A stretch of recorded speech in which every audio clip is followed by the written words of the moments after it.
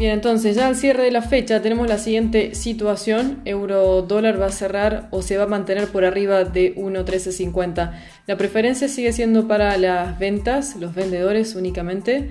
Sin embargo, algo de fluctuación compradora se puede aprovechar. Lo que sí, euro-dólar estamos cubriendo en compra desde 1.1357 a 1.1364. Sin embargo, al cerrar abajo de 13.50 cae a 1.1340, 1.1320. Por lo tanto, preferencia sigue siendo venta, 1.1320, de 1.1320 a 1.1310. So this is the sell scenario with euro dollar, and we rather wait for sellers, even though the market is pushing now. And the only buyers are from 113.57 up to 113.64. At this point, the euro dollar is with buy pressure or gaining buyers at the 113.50 level. Once we are done with the buyers, we get to have only sell transactions. And the market goes from 113.50 down to 113.40, then to 113.20, then to 113.10 level. Así que aprovechar los compradores en lo que se pueda, mantenerse preferencia de venta con euro dólar. Y después marcamos el otro hedge cuando cerremos el actual. Once we are done with the hedge over the euro dollar, then we'll see what's going to be the last one. Most likely it's going to be around the 1365 level. Puede que sea alrededor de 1.1364, 65. Esto es la libra dólar. En libra hay que esperar que el precio intente subir, que intente el mercado comprarse. Así que una vez que lo haga, vendemos al retroceso. No está para hacer compra. So pound dollar, we have to now wait until the market gets to buy from these low levels. Once the buyers are done, then we wait and sell.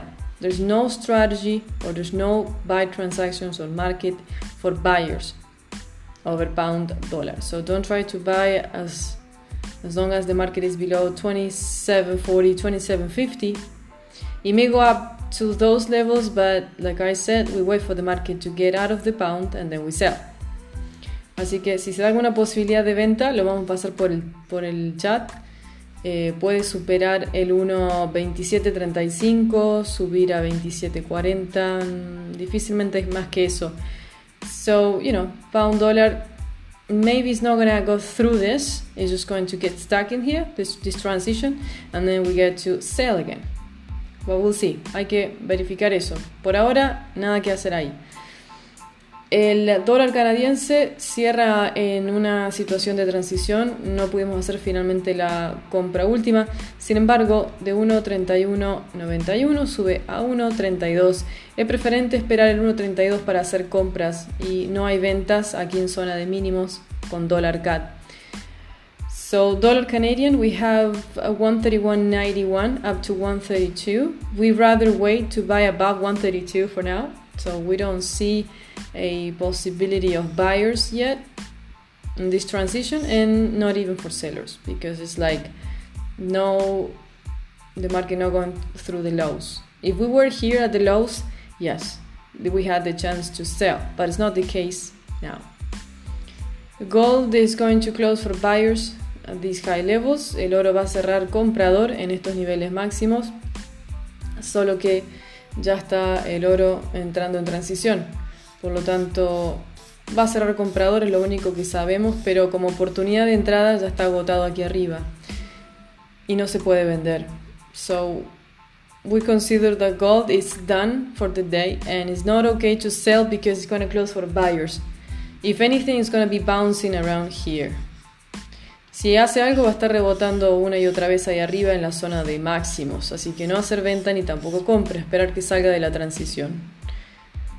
El dólar yen finalmente alcanza otra vez el precio de máximo del área, 13.59, 113.60.